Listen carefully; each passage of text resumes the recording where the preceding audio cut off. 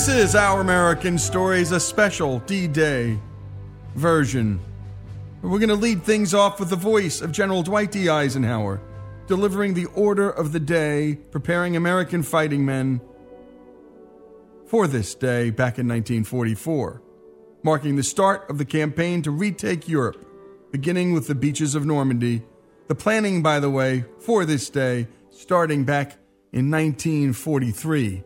Let's bring you back.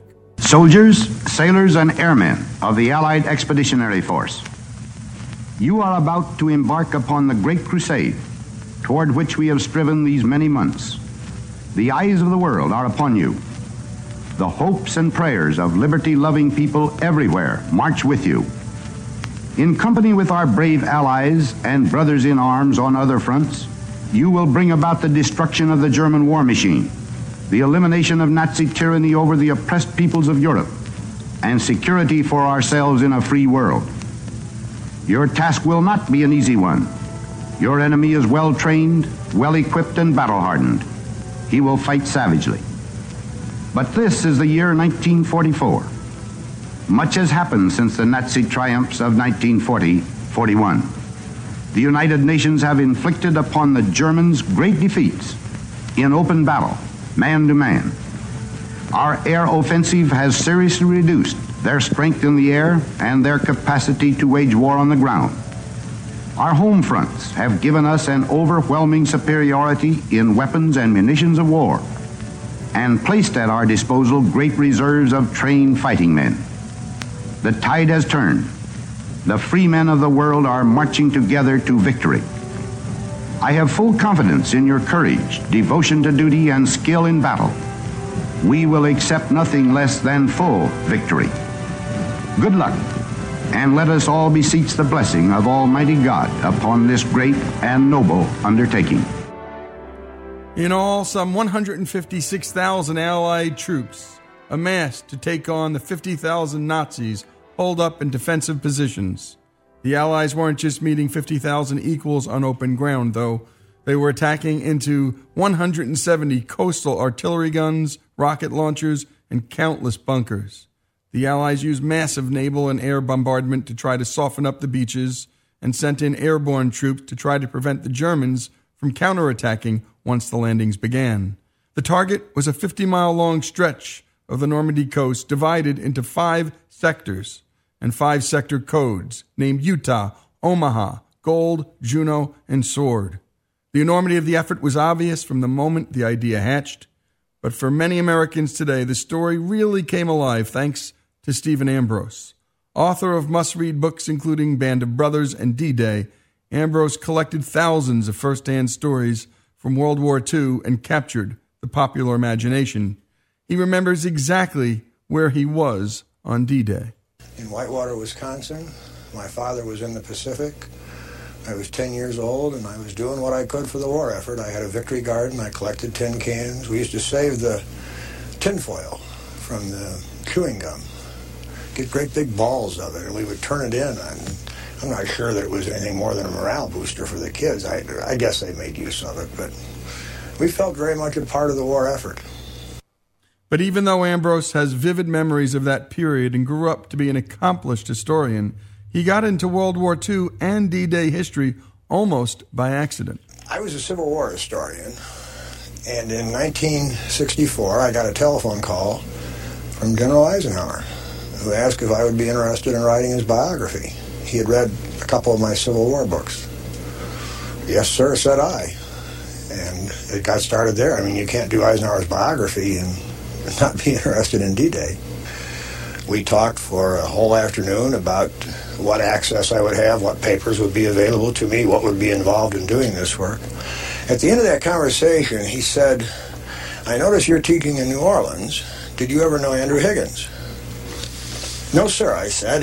I know who he was, but he died in 59, and I didn't move to New Orleans until 1960. Well, that's too bad, Eisenhower said. He's the man who won the war for us. Well, my jaw just dropped at a statement like that from a source like that. And that's what he said. He said, if Andy Higgins hadn't designed and built these landing craft, we never could have gone in over an open beach. I don't know how we ever would have gotten back into Europe, he said. That got me very interested in Mr. Higgins, and we've followed that up at the Eisenhower Center. I've had graduate students do various studies of the Higgins boatyard, and one of them, Jerry Strahan, has just this spring published a biography of Andrew Higgins. And this is back in 1994, thanks to a Brian Lamb interview with Stephen Ambrose.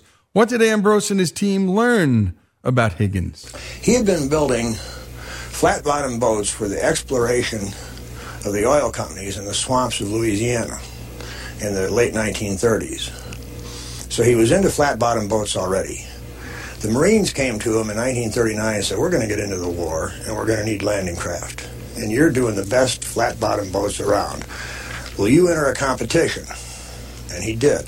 The Navy Bureau of Ships didn't like his boat, but the Marines loved it. And they insisted on it. It was a 32-foot boat, carried a platoon of men, 30 men and 2 officers, flat-bottomed with a steel ramp made out of plywood. Very cheap construction, very simple design. A floating cigar box is what it is. But it was a boat that could handle heavy seas, could go through a surf, could go into a beach, drop that ramp, and you've got 30 men charging out of that boat, going right on into the enemy position. Then, and this was the key to the thing, he developed a system. He had a protected propeller on it so that he could go right on into the sand and bottom out on it, drop an anchor astern as he went in. Then he put a little Briggs & Stratton motor on the back of that boat, and he could winch himself off with that Briggs & Stratton, pull that boat back off the sand, and then here was the key to it all, turn in the surf and get headed back out again without broaching when it was broadside to the surf. Go out to the mothership and pick up another load. Higgins had 80 employees in 1939. The Marines went for this boat. The Army loved the boat. Orders were placed. Higgins expanded from a little, almost a ma and pa kind of a factory into an assembly plant. He had 4 different ones in New Orleans, some of them under canvas. 30,000 employees. And he turned out 20,000 of these landing craft in the course of the war. He was just a genius at design and a genius at production. He was a lousy businessman, and he went bust after the war. But he's the man who won the war for us. And when we come back, more D-Day stories, more Stephen Ambrose, and so much more. The D-Day story here on Our American Stories for the hour.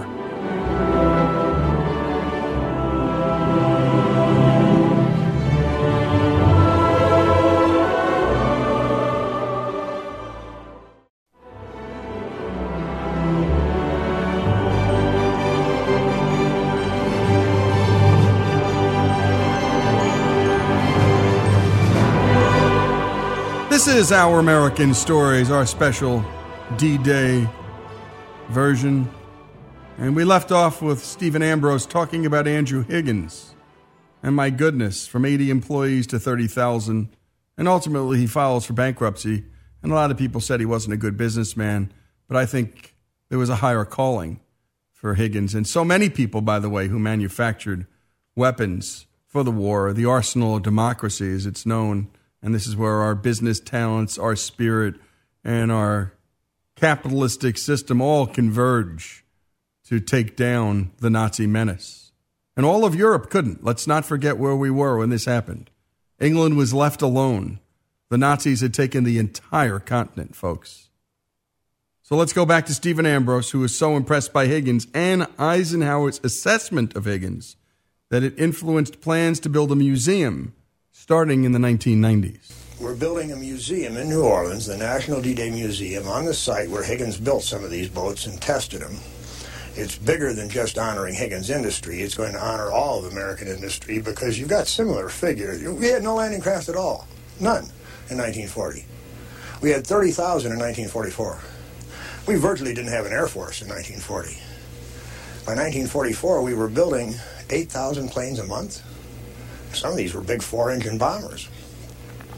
So we want to honor American industry for what it did to make D-Day possible. And Higgins is the man we center our attention on. But there was Henry Kaiser, and there was Henry Ford, and General Motors, and everybody pitched in. And then the men of D-Day, of course, and what they did. So we're building this museum in New Orleans. It'll be the only museum in the United States that is devoted exclusively to World War II. And the only museum in the world that has as its central theme one day in the world's history. But what a day. What a day indeed. And by the way, that museum is now the National World War II Museum, and it's even more. Indeed, I think it's one of the most spectacular museums in the country. Their Road to Tokyo exhibit and their Road to Berlin exhibit, two of the finest you've ever seen in your lives. Get down to New Orleans, go to the museum, and spend 2 or 3 days. It's that good, it's that big. I'm telling you, it's like nothing you've ever seen. And now Stephen Ambrose, through all that time, collected thousands of stories, but a few especially stuck out, like one about the guys who actually rode into war on those floating cigar boxes. Those Higgins boats may have won the war for us, but every man who went in on one hated them. They were flat-bottomed, they did this in the waves. The gunnels were only 6 feet high. Waves were washing over. Everybody was seasick. Everybody. The decks were just awash in vomit. There was no place to sit down on these boats. You were like sardines packed into it. Everybody was sick.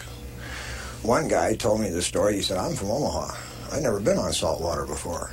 But everybody around me was getting sick, and I was holding on. I was proud of myself.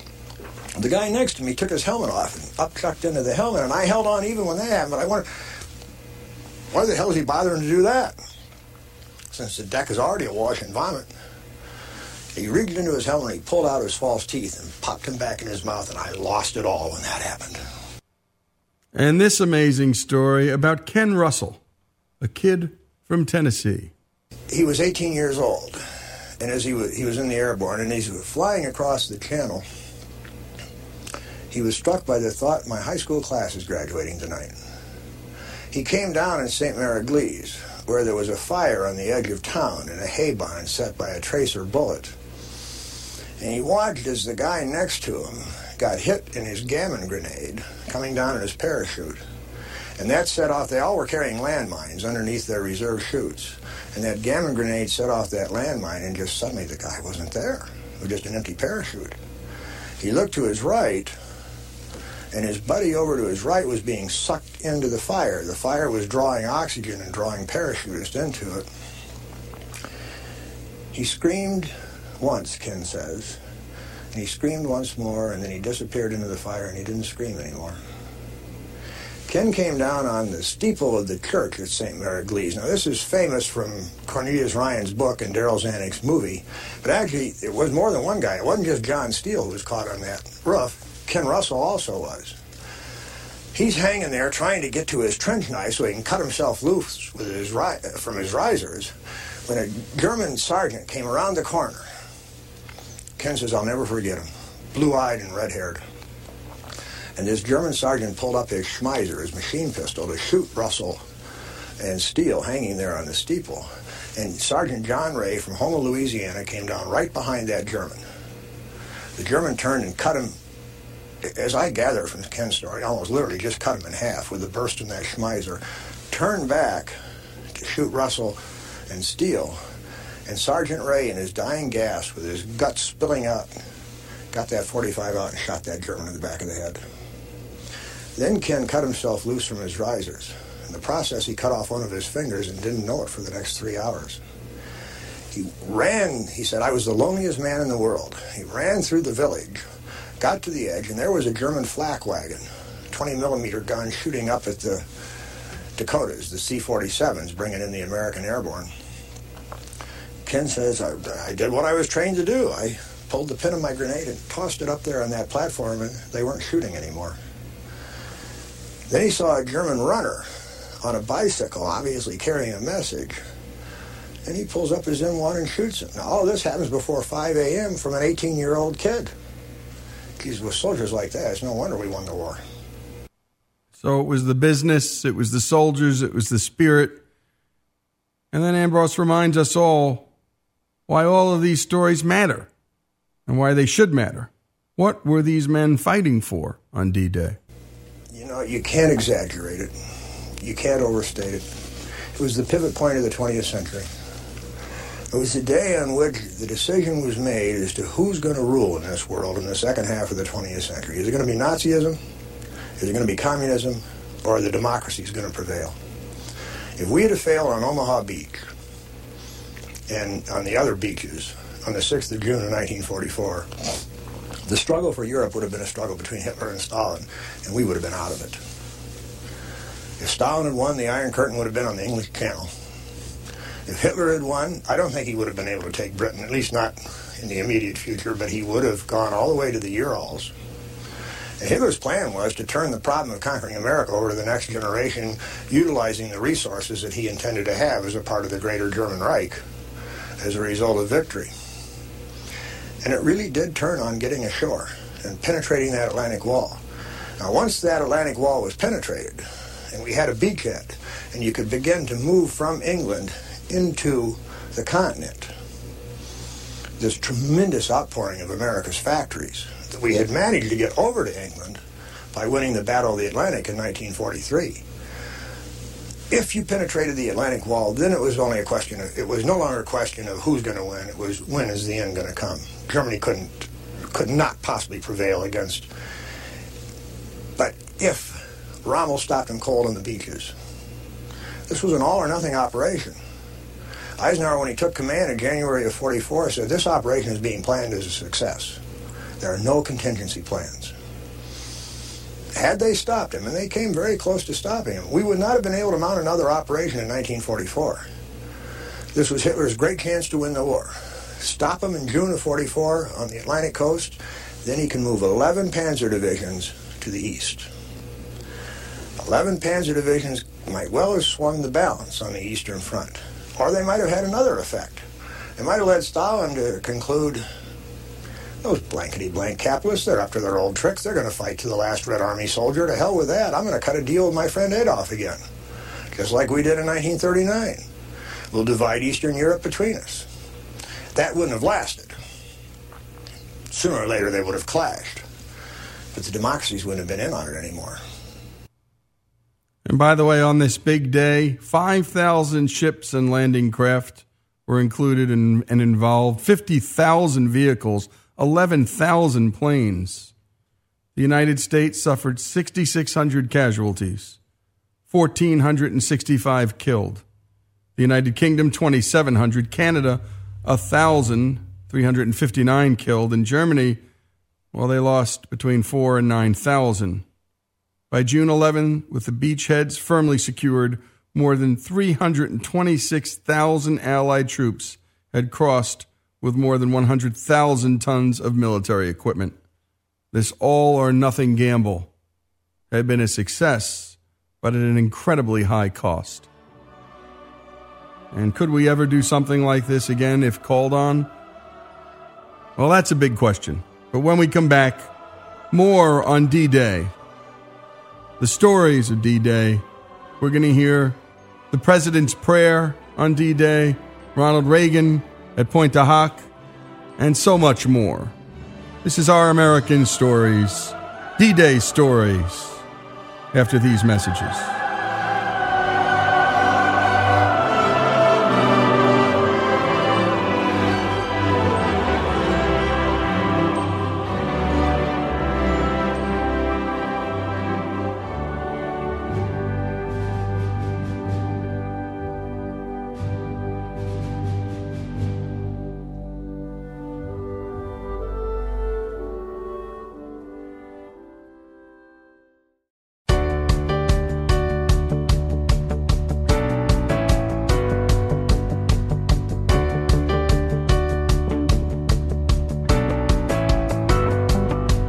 This is Our American Stories, our special D-Day celebration.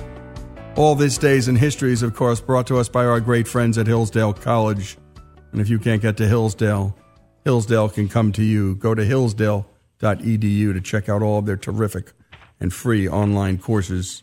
We've already heard from General Dwight D. Eisenhower, who delivered the Order of the Day back on June 6, 1944, and what a day it was.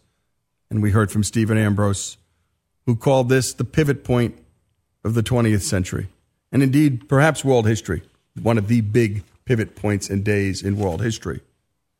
And now we want to bring you a talk that Franklin Delano Roosevelt had with the American people. This was not TV days, folks. People gathered around their radios. The country was ready for war. They knew it was afoot. Roosevelt had declared war, obviously years before, but war in Europe was close. And on this particular day, these are the words that Roosevelt chose for his countrymen. In this poignant hour, I ask you to join with me in prayer. Almighty God, our sons, pride of our nation, this day have set upon a mighty endeavor, a struggle to preserve our republic, our religion, and our civilization, and to set free a suffering humanity. Lead them straight and true. Give strength to their arms, stoutness to their hearts, steadfastness in their faith. They will need thy blessings. Their road will be long and hard. For the enemy is strong. He may hurl back our forces. Success may not come with rushing speed, but we shall return again and again. And we know that by thy grace and by the righteousness of our cause, our sons will triumph. They will be sore tried by night and by day, without rest, until the victory is won. The darkness will be rent by noise and flame. Men's souls will be shaken with the violences of war. For these men are lately drawn from the ways of peace. They fight not for the lust of conquest. They fight to end conquest. They fight to liberate. They fight to let justice arise and tolerance and goodwill among all thy people. They yearn but for the end of battle, for their return to the haven of home. Some will never return. Embrace these, Father, and receive them, thy heroic servants, into thy kingdom. And for us at home, fathers, mothers, children, wives, sisters, and brothers of brave men overseas, whose thoughts and prayers are ever with them, help us, Almighty God, to rededicate ourselves in renewed faith in Thee in this hour of great sacrifice. Many people have urged that I call the nation into a single day of special prayer. But because the road is long and the desire is great, I ask that our people devote themselves in a continuance of prayer. As we rise to each new day, and again when each day is spent, let words of prayer be on our lips, invoking thy help to our efforts. Give us strength, too, strength in our daily tasks, to redouble the contributions we make in the physical and the material support of our armed forces. And let our hearts be stout to wait out the long travail, to bear sorrows that may come, to impart our courage unto our sons, wheresoever they may be. And, O Lord, give us faith. Give us faith in Thee, faith in our sons, faith in each other, faith in our united crusade. Let not the keenness of our spirit ever be dulled.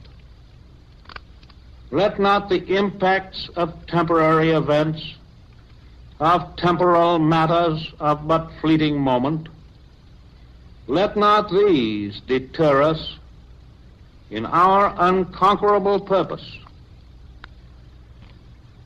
With thy blessing, we shall prevail over the unholy forces of our enemy.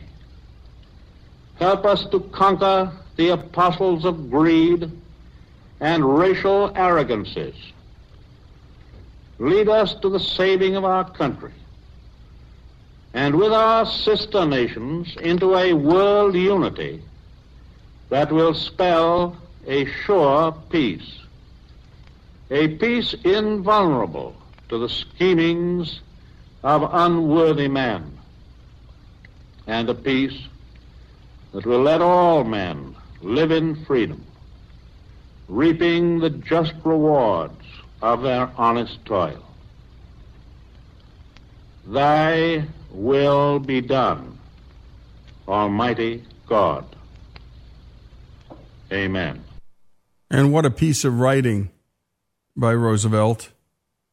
And just a couple of lines really stand out, though so much of this is so beautifully crafted and delivered. He says, "O Lord, give us faith. Give us faith in thee, faith in our sons, faith in each other, faith in our united crusade." You can't imagine a president talking like that again, ever. And he says this too, "With thy blessing we shall prevail over the unholy forces of our enemy." And indeed they were. And luckily he called AA, and he wasn't saying there weren't good German people or comparing the countries. And by the way, got Americans prepared for a very long, hard war. He wasn't telling folks to go shopping. And so when we come back, we're going to talk more about D-Day.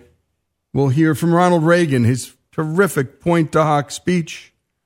And, of course, we'll close out with some more facts and figures from the National World War II Museum. And again, if you ever get a chance, go to New Orleans. It's as good a museum as there is in this country. You go in and you swipe a dog tag. They give you a dog tag and you swipe it. And then you can follow different soldiers, airmen, through the war.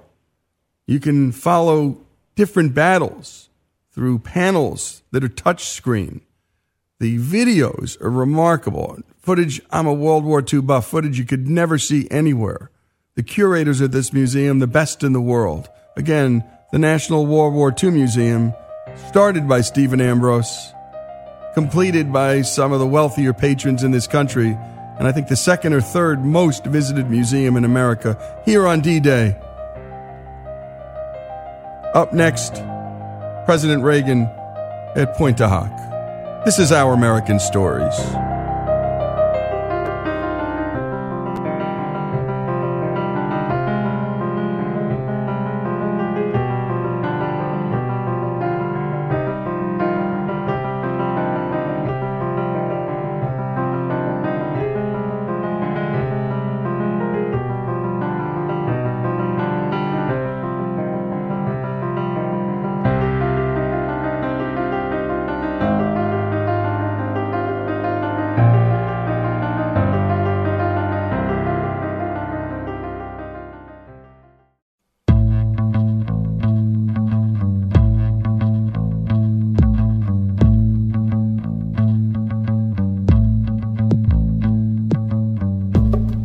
This is Our American Stories, our special D-Day celebration.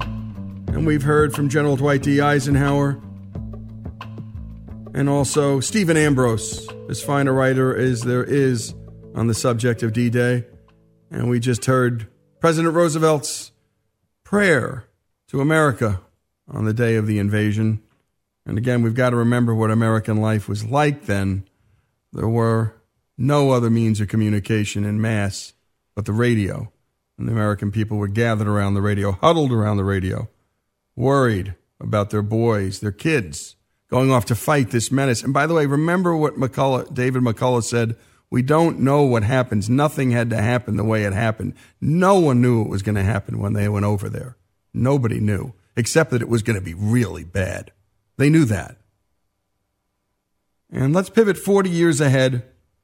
On that same beach, President Ronald Reagan remembered and honored those who gave their lives. This, one of his great speeches, the Pointe du Hoc speech. Here he begins recounting that day and the bravery that was present. We're here to mark that day in history when the Allied armies joined in battle to reclaim this continent to liberty. For 4 long years, much of Europe had been under a terrible shadow. Free nations had fallen. Jews cried out in the camps. Millions cried out for liberation. Europe was enslaved, and the world prayed for its rescue. Here in Normandy, the rescue began. Here the Allies stood and fought against tyranny in a giant undertaking unparalleled in human history. We stand on a lonely, windswept point on the northern shore of France. The air is soft, but 40 years ago at this moment, the air was dense with smoke and the cries of men, and the air was filled with the crack of rifle fire and the roar of cannon. At dawn on the morning of the 6th of June, 1944, 225 Rangers jumped off the British landing craft and ran to the bottom of these cliffs. Their mission was one of the most difficult and daring of the invasion: to climb these sheer and desolate cliffs and take out the enemy guns. The Allies had been told that some of the mightiest of these guns were here, and they would be trained on the beaches to stop the Allied advance.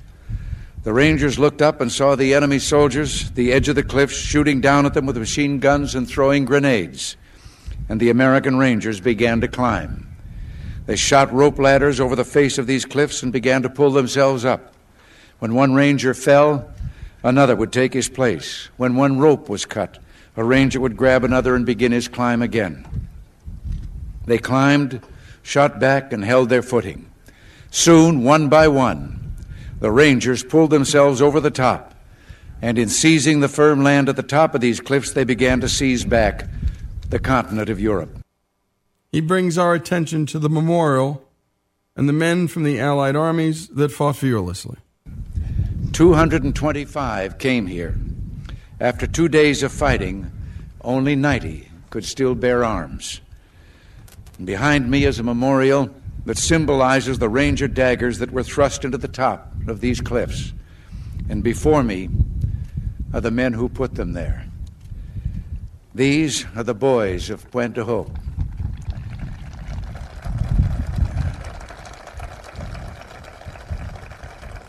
These are the men who took the cliffs. These are the champions who helped free a continent. And these are the heroes who helped end a war. Gentlemen, I look at you and I think of the words of Stephen Spender's poem. You were men who in your, quote, lives fought for life and left the vivid air signed with your honor. I think I know what you may be thinking right now. Thinking we were just part of a bigger effort. Everyone was brave that day. Well, everyone was. You remember the story of Bill Millen of the 51st Highlanders?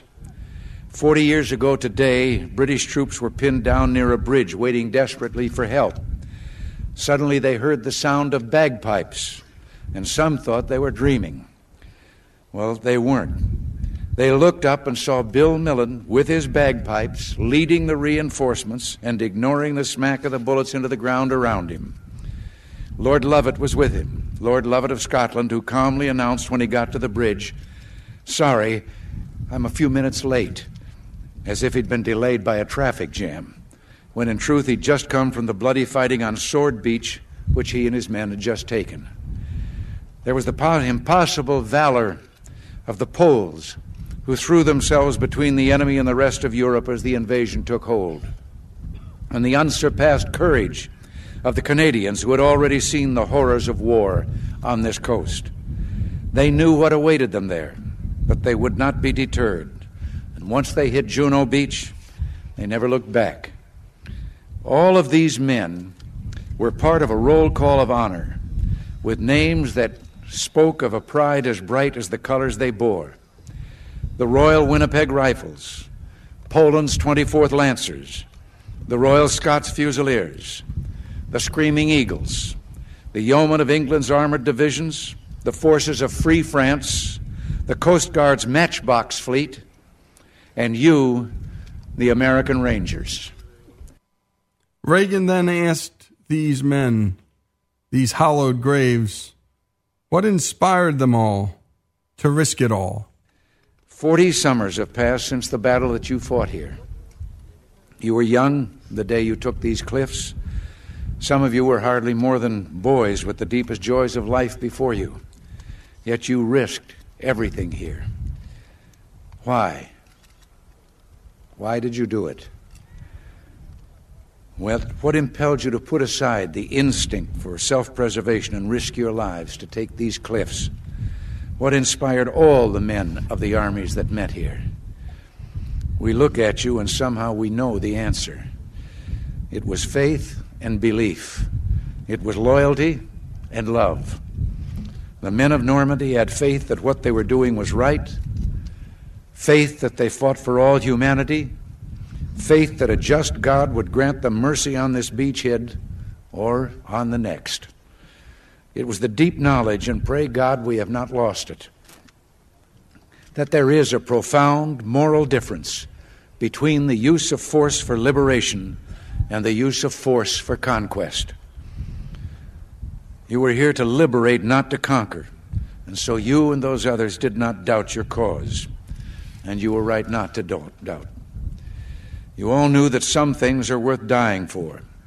One's country is worth dying for, and democracy is worth dying for because it's the most deeply honorable form of government ever devised by man. Those who fought also knew that they had the support of those that they were fighting for back home. All of you loved liberty. All of you were willing to fight tyranny. And you knew the people of your countries were behind you. The Americans who fought here that morning knew word of the invasion was spreading through the darkness back home.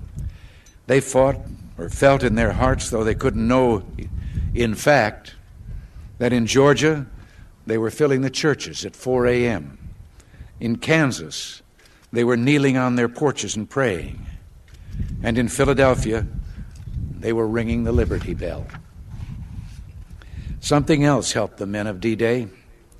Their rock-hard belief that Providence would have a great hand in the events that would unfold here, that God was an ally in this great cause. And so, the night before the invasion, when Colonel Wolverton asked his parachute troops to kneel with him in prayer, he told them, "Do not bow your heads, but look up so you can see God and ask His blessing in what we are about to do." Also that night, General Matthew Ridgway on his cot, listening in the darkness for the promise God made to Joshua, "I will not fail thee nor forsake thee." These are the things that impelled them. These are the things that shaped the unity of the Allies. When the war was over, there were lives to be rebuilt and governments to be returned to the people. There were nations to be reborn. Above all, there was a new peace to be assured.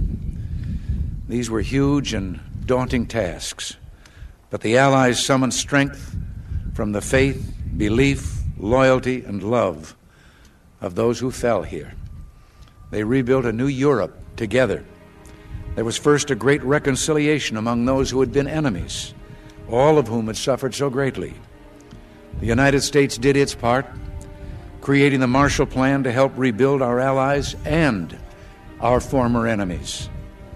The Marshall Plan led to the Atlantic Alliance, a great alliance that serves to this day as our shield for freedom, for prosperity, and for peace.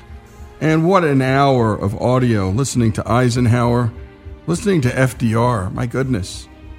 Isn't it wonderful to hear a president talk like that to the American people? To Stephen Ambrose, who I think changed how we talk about and write about the war by giving voice to the common soldier, which he did in Band of Brothers. And it was turned into such a terrific, terrific series by HBO. I consider it the best war movie ever made. And we don't do opinion here much on the show, but for my money. I just had to give it there. And, of course, Ronald Reagan. And again, we don't do politics on this show, but I don't think there was a better speech given on foreign soil about what those boys did way back in 1944. One of those boys was my mom's brother, and he died a month and a half after D-Day. He was a medic in the U.S. Army. I have the Purple Heart, and I have the picture of the cemetery he's buried in France. This is Lee Habib celebrating D-Day. The stories here on Our American Stories.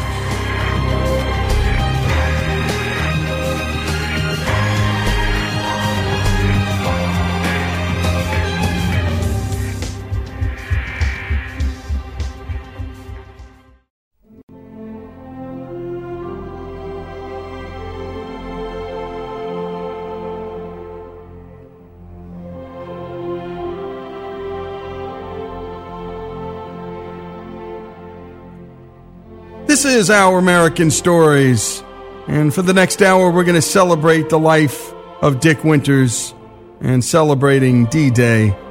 And just a few facts again, just so you understand just the sheer massive nature of this enterprise. 5,000 ship and landing craft, 50,000 vehicles, 11,000 planes, a literal air and sea armada with land vehicles ready to go. Unimaginable.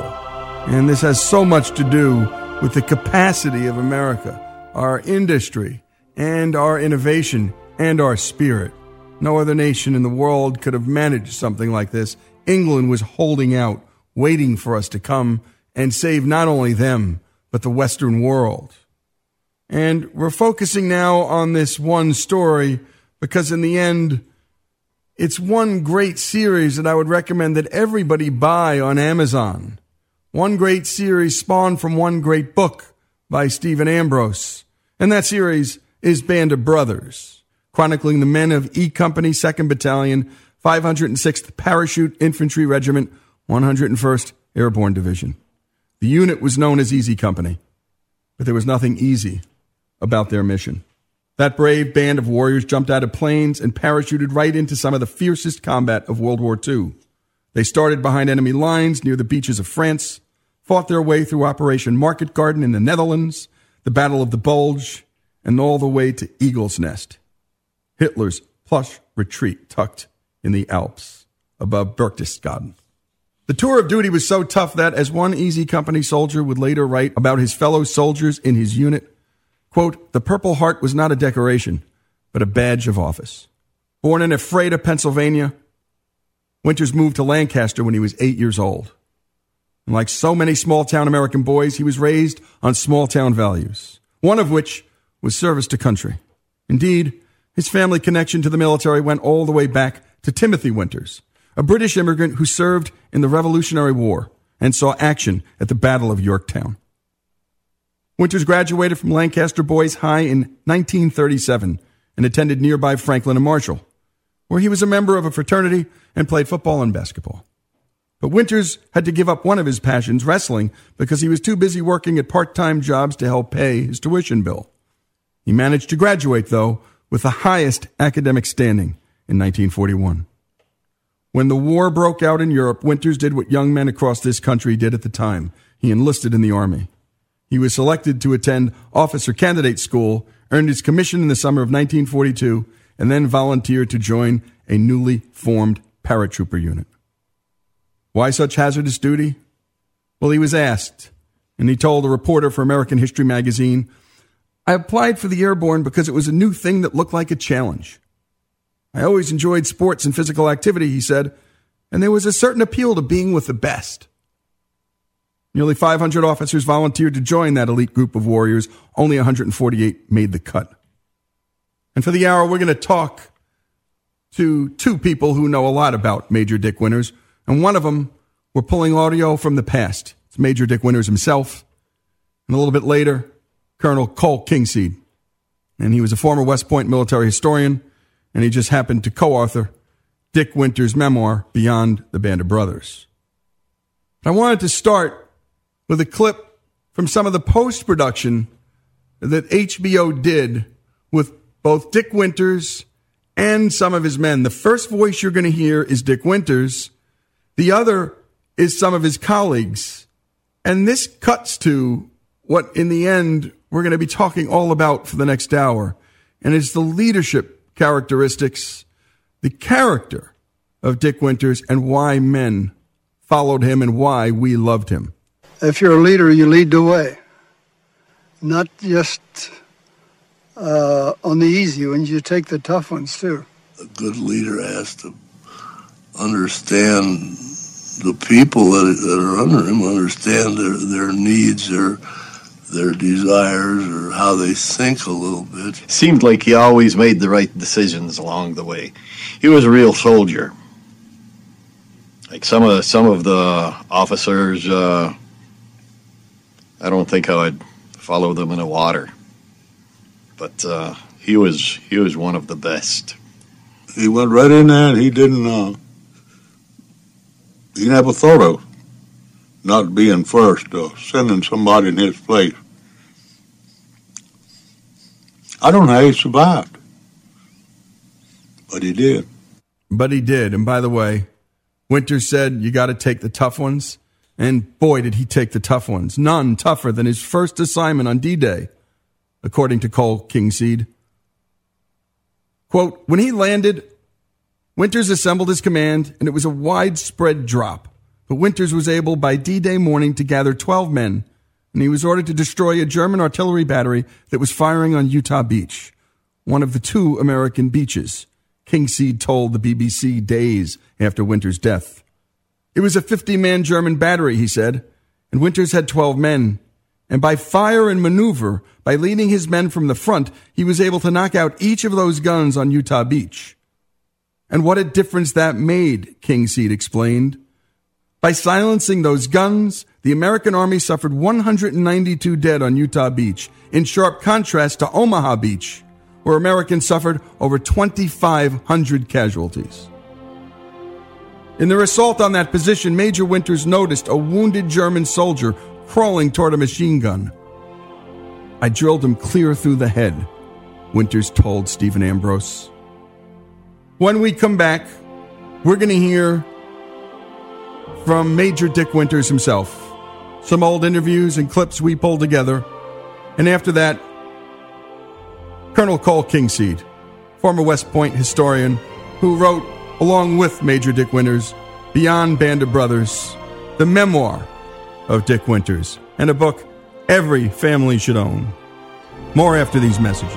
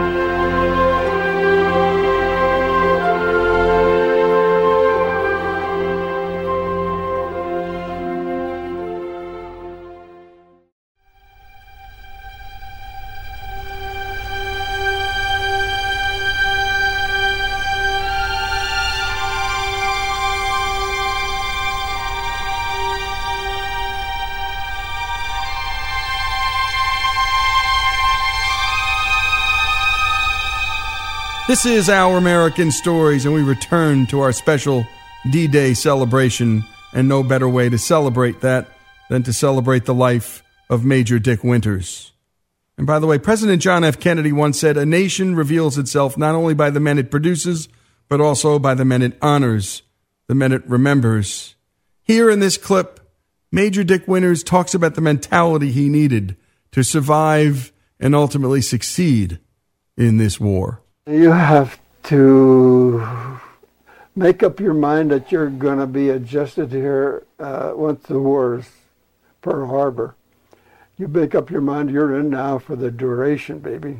You're not just in for a year, for an obligation. So you're here to get a job done. And you have to adjust yourself mentally. And I like to stress that point, whether you're a paratroopers or what job you are. If you join the paratroopers, you have to adjust mentally to the fact that you're going to jump out of an airplane behind the enemy lines. And to do that, you must be in shape physically. And here's Winters on why being in good physical shape is a necessity for a leader. Unless you're in good physical shape, forget being a leader. It's not going to work out. You have to be in good physical shape to be a leader. And it's so true. And that opinion was only after he had interviewed, I guess you could say, thousands of servicemen, because he had dedicated his life to interviewing and getting the memories of all the veterans. Nearly 500 officers, as we had told you before, tried to join that unit. And again, only 148 made the cut, that paratrooper unit he was a part of. Winters recalled the stark condition at Camp Toombs, Georgia, where he did some of his training. Quote, "There were no windows in any of the buildings, and the only place with electricity was the latrine," he recalled. "It was rough, but you were expecting it to be rough if you were going to be in the parachute troops." And what were they looking for at Camp Toombs, he was asked? "We looked for the ones who looked like they could take it," Winters explained. Quote, "When the going got tough, could they stick with it? We also looked for the men who accepted discipline." But they were also looking for something else, explained Winters. "Another thing we looked for," Winters said, "is if the individual was accepted by the other men. The men did a lot of work for the officers by simply sizing one another up. If someone couldn't be accepted by his fellow soldiers, he was gone right away. The men who were told to leave didn't get to vote or make an appeal on this matter. This was not a popularity contest." Here's Winters on the bond of fellow soldiers in war. You're working with these men in this unit, and you're sharing the hardships, and you're sharing the fact of a job that you have to do. This bond that grows with the people that you're working with is a closeness that somebody that isn't a part of it, and that would be the folks back home, cannot understand or appreciate. To share that with the folks back home, they don't understand it because they haven't been through it. To illustrate that point, I can pass along this thought. It was obvious as the war was over, and we had a lot of men marrying English girls, French girls, and so forth. And I can understand what was happening. The soldiers realized that when they came back home, that if the girls that they would meet back home would not appreciate, would not understand what he had been through. And there was a bond, just the fact that the girls were from England, and through the bombings and the hardships of rationing and so forth, the folks back home had never been subjected to rationing and the hardships, and that's why many married girls from countries that we had conquered. And that's what Band of Brothers was really all about in the end, getting us to understand what that conflict was like, because it didn't touch us here at home. And it was all about the camaraderie these men had. I don't think any movie ever got at it like Band of Brothers did. They had the time to do it. By the way, the movie and his life in Europe had great ups and great downs. Here's Winters talking about one of the great high moments. And it was as they walked through the towns of Europe, experiencing liberation from German occupation. It's a party like you've never seen before in your life. You've never seen people more happy in your life, to have the feeling that they again had freedom, which illustrates, and I hope I can never forget it, I don't think we can appreciate it. In this country, we take great pride in the fact we have freedom of speech, freedom of religion, freedom from fear, and freedom from want. The 4 freedoms. And these people had that denied to them. And they had lived under occupation of Germany and not knowing they would ever be free again. Freedom is so important that we take it for granted, and it shouldn't be taken for granted. And Winters had his hand on his heart, and you could tell with this he took the greatest pride. He and his men freed a people. And now to some of the low points. And the lowest of the low was when Winters and his men were trapped in those trenches in the dead of winter, surrounded by German troops. They couldn't raise their heads up out of those trenches because they would have been in the sight lines of German guns. So many of them froze to death. But never was the thought of surrendering an option to these men. That's a subject that never came up. We never talked about it. We never thought about it. How can you? If you're going to be sit around pitying yourself and talking about it and thinking about it, the first thing you're going to do is you're going to convince yourself that you should surrender. That never happened. We never talked about it, never thought about it. Interestingly enough, Band of Brothers chronicled the horrors of war and the camaraderie among men that war engenders, but the worst of Winters' war experiences did not involve combat. While on patrol, his men discovered a slave labor camp that was a part of Dachau in April of 1945. It was a ghastly scene, one he'd never forget. Your first thought when you see it, it just stops you. You've never seen anything like this. It's a complete shock. It just stops every feeling of emotions that you have. The horror of it is you could never imagine anything like this before. Sure, you've been through the war and you've seen men killed and you've seen people, how they suffered in France and Holland and Belgium and so forth, occupied countries. You've seen how they've suffered with short rationings, but you've never imagined anything like this. He said this to a reporter: "The memory of starved, dazed men who dropped their eyes and heads when we looked at them through the chain-link fence in the same manner that a beaten, mistreated dog would cringe, leaves feelings that cannot be described and will not ever be forgotten. The impact of seeing those people behind that fence left me saying only to myself, now I know why I'm here."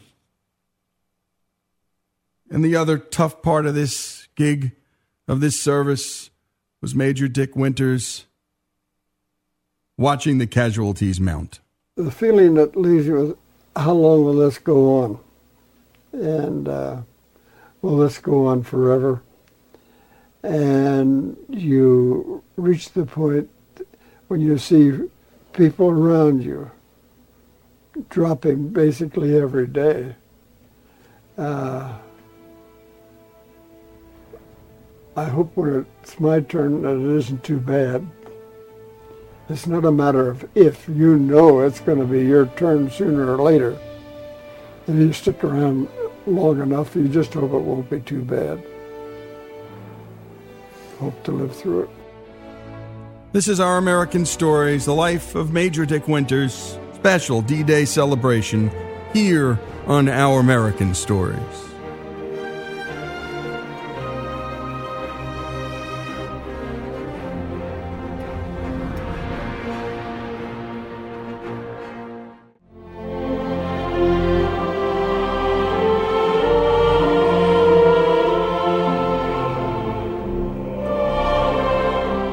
This is Our American Stories, and we're celebrating D-Day and celebrating the life, honoring the life of Major Dick Winters, the man who led Easy Company and who was the key and featured leader in the epic series, HBO series, produced by Steven Spielberg and Tom Hanks, called Band of Brothers. And if you haven't seen it, my goodness, you must. Buy it on Amazon, sit the family down and watch it. It's quite a long spell, but in the age of binge watching, there's nothing better to binge watch than Band of Brothers. And now we want to turn to Colonel Cole Kingseed, who served in the U.S. Army for 30 years and was Chief of Military History at the U.S. Military Academy at West Point. Colonel Kingseed is the author of 6 books, including the New York Times bestseller, Beyond the Band of Brothers, The War Memoirs of Major Dick Winters, and we spoke to him just the other day in preparation for this hour-long celebration. And to start things off, talking about Winters, you had to ask, what was D-Day like? It was a remarkable day, D-Day. Sometimes I would say, Lee, a single day's combat reveals more about the character of a nation than a generation of peace. Dick Winters' mission, he was second in command of Easy Company, was to destroy that 4-gun German artillery battery that was firing on Utah Beach. And that was probably the most successful amphibious landing on D-Day. Dick Winters, a member of Easy Company, had only 12 members of Easy Company when he was given that mission. Normally, that would be a company-sized mission for about 150 paratroopers. So Dick had to scrape about ad hoc force to knock that German artillery battery out of action. And by the way, again, that battery had around 50 men, according to Dick Winters' memory and some of the other men that survived. You know, we talked a lot about many of the aspects of leadership with Colonel Cole Kingseed, and one of the dimensions was the idea of loneliness. Because when you watch Band of Brothers, Winters was always off by himself. He was close to the men, but he couldn't get too close. And before we throw to that Cole Kingseed clip, here's what Winters himself had to say to American history. He said, quote, "You maintain close relationships with your men, but not friendship. You have mutual respect for one another, yet you have to hold yourself aloof to a degree, because if you are too friendly, it can work in a negative way when you need to discipline your men. In leading groups effectively, you have to rise above camaraderie." So let's talk to Kingseed about that question. Was he a lonely man? Dick always would say, I count my close friends on one hand. I don't want anyone to know me. And he talked about the command in war. He said it is a very lonely job. And it's really because of that, because the leader has to make the very difficult decisions on which soldiers' lives depend. And it's hard to make those decisions if you get too close to the soldiers themselves. And by the way, actor Damian Lewis did such a beautiful job capturing that loneliness. He didn't wear it on his sleeve. He never whimpered or whined about it. It's just there he was. You knew it. You could feel it. And it hurt him. We asked Colonel Kingseed what made Winters a success.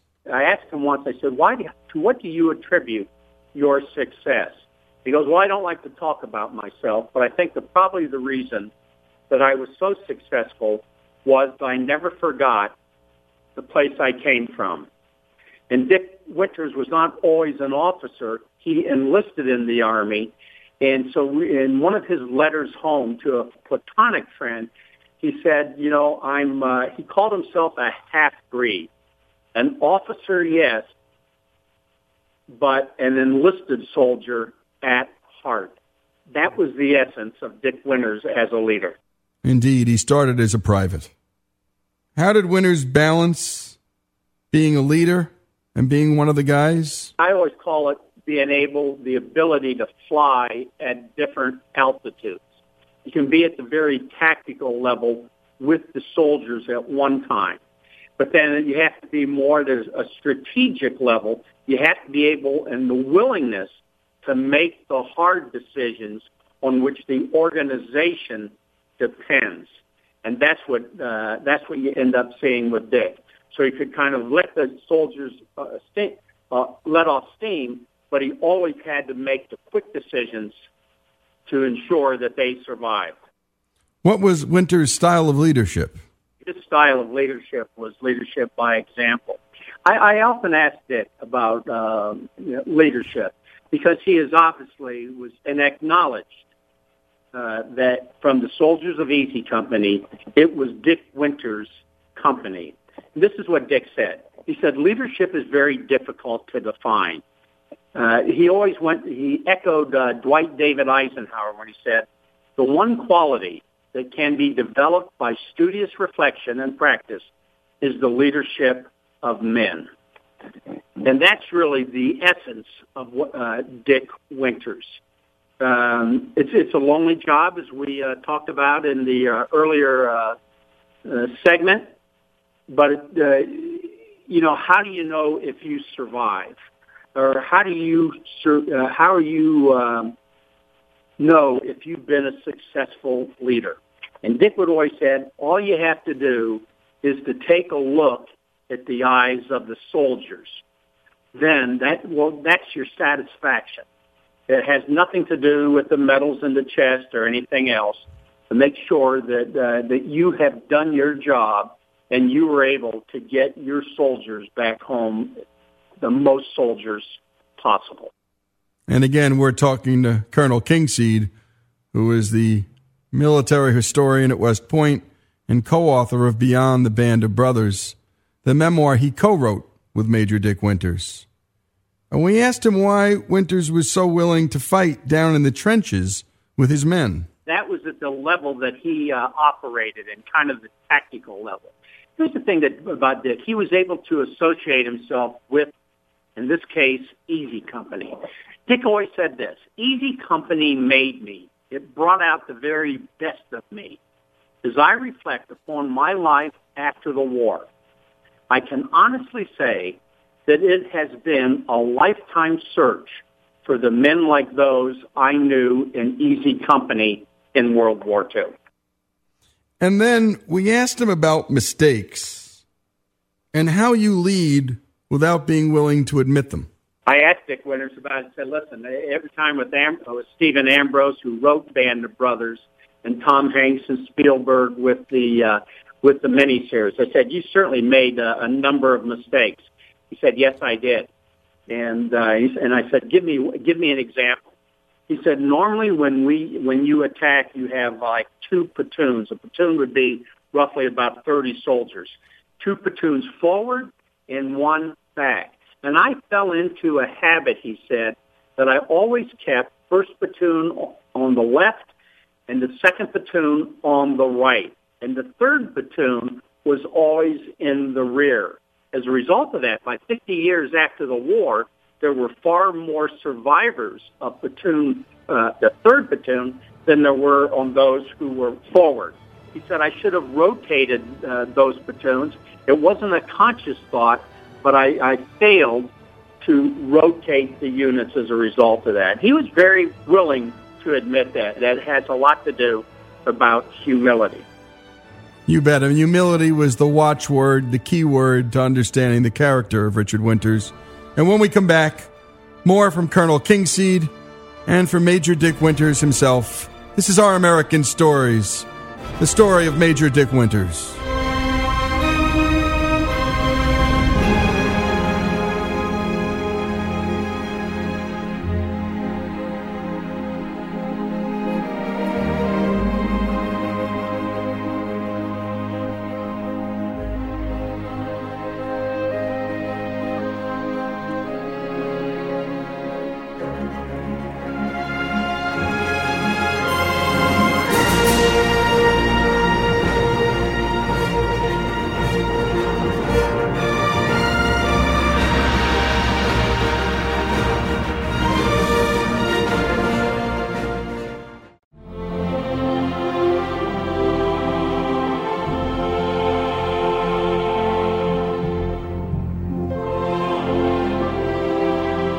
This is Our American Stories, and we return to the story of Major Dick Winters.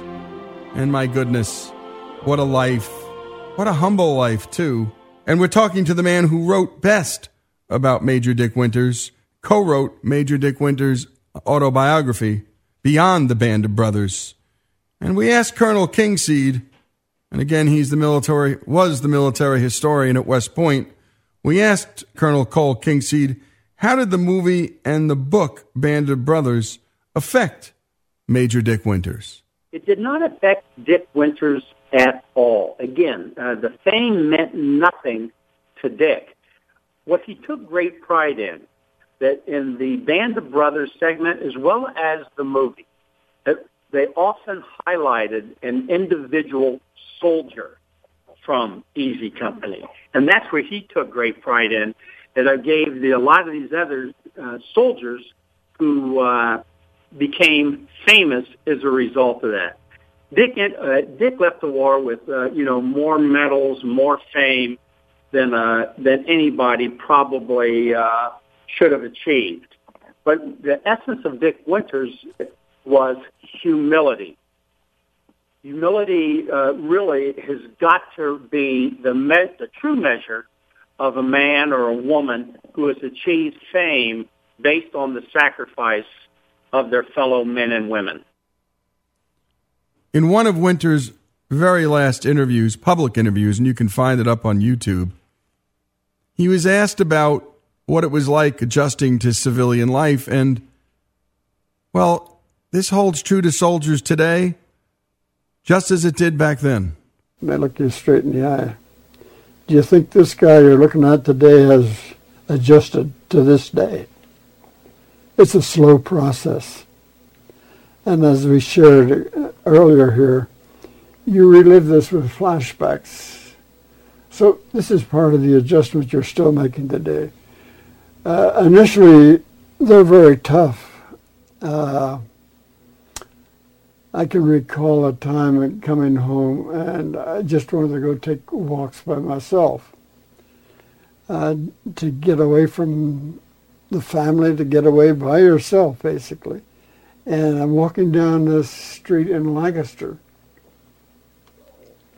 and I'm going by a home that had a pale fence there, and there was a kid coming the other way. And this kid had a stick with him, and he just took the stick and went down along the fence. I picked myself up out of the gutter. You thought, just a natural reaction from what you've been going through all these years. When you have a machine gun fire, you hit the ditch, you don't care who you are. You don't think, you're reacting. But you recover from that slowly. And it's up to you mentally to, again, not only get ready to go in combat, now you have to adjust yourself mentally to get back into civilian life and be able to adjust to civilian life. It's not easy. No, and that was chronicled in American Sniper. And so that never changes, coming back from seeing the things men in battle see and then having to deal with civilian life. Here, Winters describes the difficulty in talking to civilians about what goes on in war. To talk to a civilian or somebody who's never been overseas, again, you have to withdraw yourself because he won't know what you're talking about. And you do not want to come across with or leave the impression that you are bragging. No, you're not bragging. You're just sharing a memory. And that's hard to do. So yeah, it's very, very difficult. And as you can see, it's even difficult right here today. Yeah, and this is Major Dick Winters in his early 90s. And still you can hear him almost tearing up. Winters then gave this advice for young people. The important thing to keep in mind for any young student and I enjoy talking to high school group children, and we get a lot of letters, as I've shared with you, from students, all ages, basically. And basically I have one message to all. They're all the same: hang tough. And I mean by saying hanging tough, do your best every day, whether it's in school or at your job or wherever you are. Do your best every day, and you can't ask for it. You don't have to know all the answers. No way. Don't expect that of yourself. Just do your best. Satisfy yourself so at the end of the day, you can look in the mirror after you brushed your teeth and say honestly to yourself, today I did my best. And if you do that, you're being honest and everything is going to be okay. Winters wasn't always sure he'd live through the war. He told writer Stephen Ambrose that he knelt down and prayed after D-Day. Quote, "If somehow I managed to get home again, I promised God and myself that I would find a quiet piece of land someplace and spend the rest of my life in peace," Winters recalled. After the war, he found that quiet piece of land. He bought a farm outside Hershey, Pennsylvania, where he spent the rest of his life with his bride Ethel. But peace, that eluded him. And then he decided, late in his life, to tell his own story. And when he submitted the final revisions of his memoir to his co-author, Cole Kingseed, he had good news to report, and we talked to Cole Kingseed about that. He finally did, and you're absolutely right about the peace and quiet.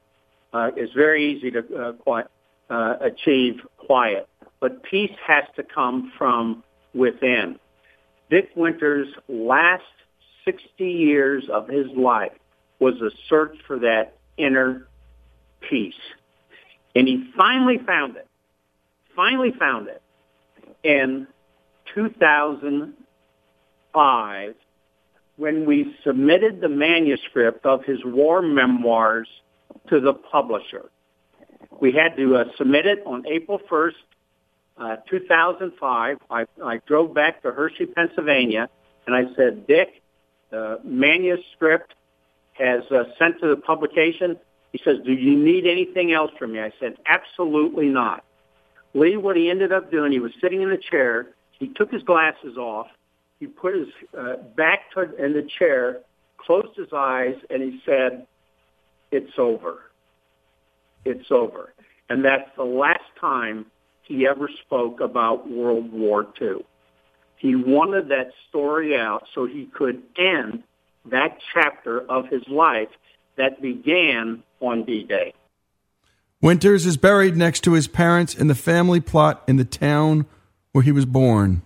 His grave is marked only Richard D. Winters, WW2, 101st Airborne. That's it. He did not include the many awards he won during World War II, among them the nation's second highest decoration for valor, the Distinguished Service Cross for heroism on D-Day. But that was just like Dick Winters. Humble in birth, humble in death. In the final scene, a band of brothers, and I defy anyone to not cry through it. The real-life Dick Winters recalls a story that a friend of his told him about a conversation he had had with his grandson. And we're going to play that clip from Band of Brothers right now. Here's Dick Winters. Do you remember the letter that Mike Ranney wrote me? You do. Do you remember how I ended it? I cherish the memories of a question my grandson asked me the other day when he said, "Grandpa, were you a hero in the war?"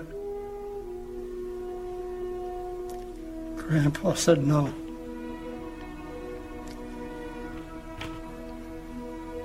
But I served in a company of heroes.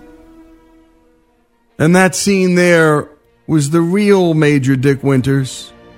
And there isn't a dry eye in any house in America watching that final scene. And what was so beautiful about Band of Brothers is how they faded in and out of the characters played by the Hollywood actors. And always it would end and then begin again with the actual real life World War II veterans who walked that walk, that amazing walk. And my goodness, when you're watching Band of Brothers, you're on the ground with these guys. You're in the hedgerows with them. You're in the latrine with them. You're everywhere with them. All the way to the end at Berchtesgaden and the Eagle's Nest. And there you have it, a special D-Day celebration honoring the great Dick Winters, who died not too long ago. Didn't get the honoring that he deserved, didn't get the celebrations. My goodness, if Cher died, we'd never hear the end of it. But Major Dick Winters gets an obit on the back of a lot of major newspapers, but not here on Our American Stories. His life will be remembered several times a year. We'll play this full piece, his story, here on Our American Stories.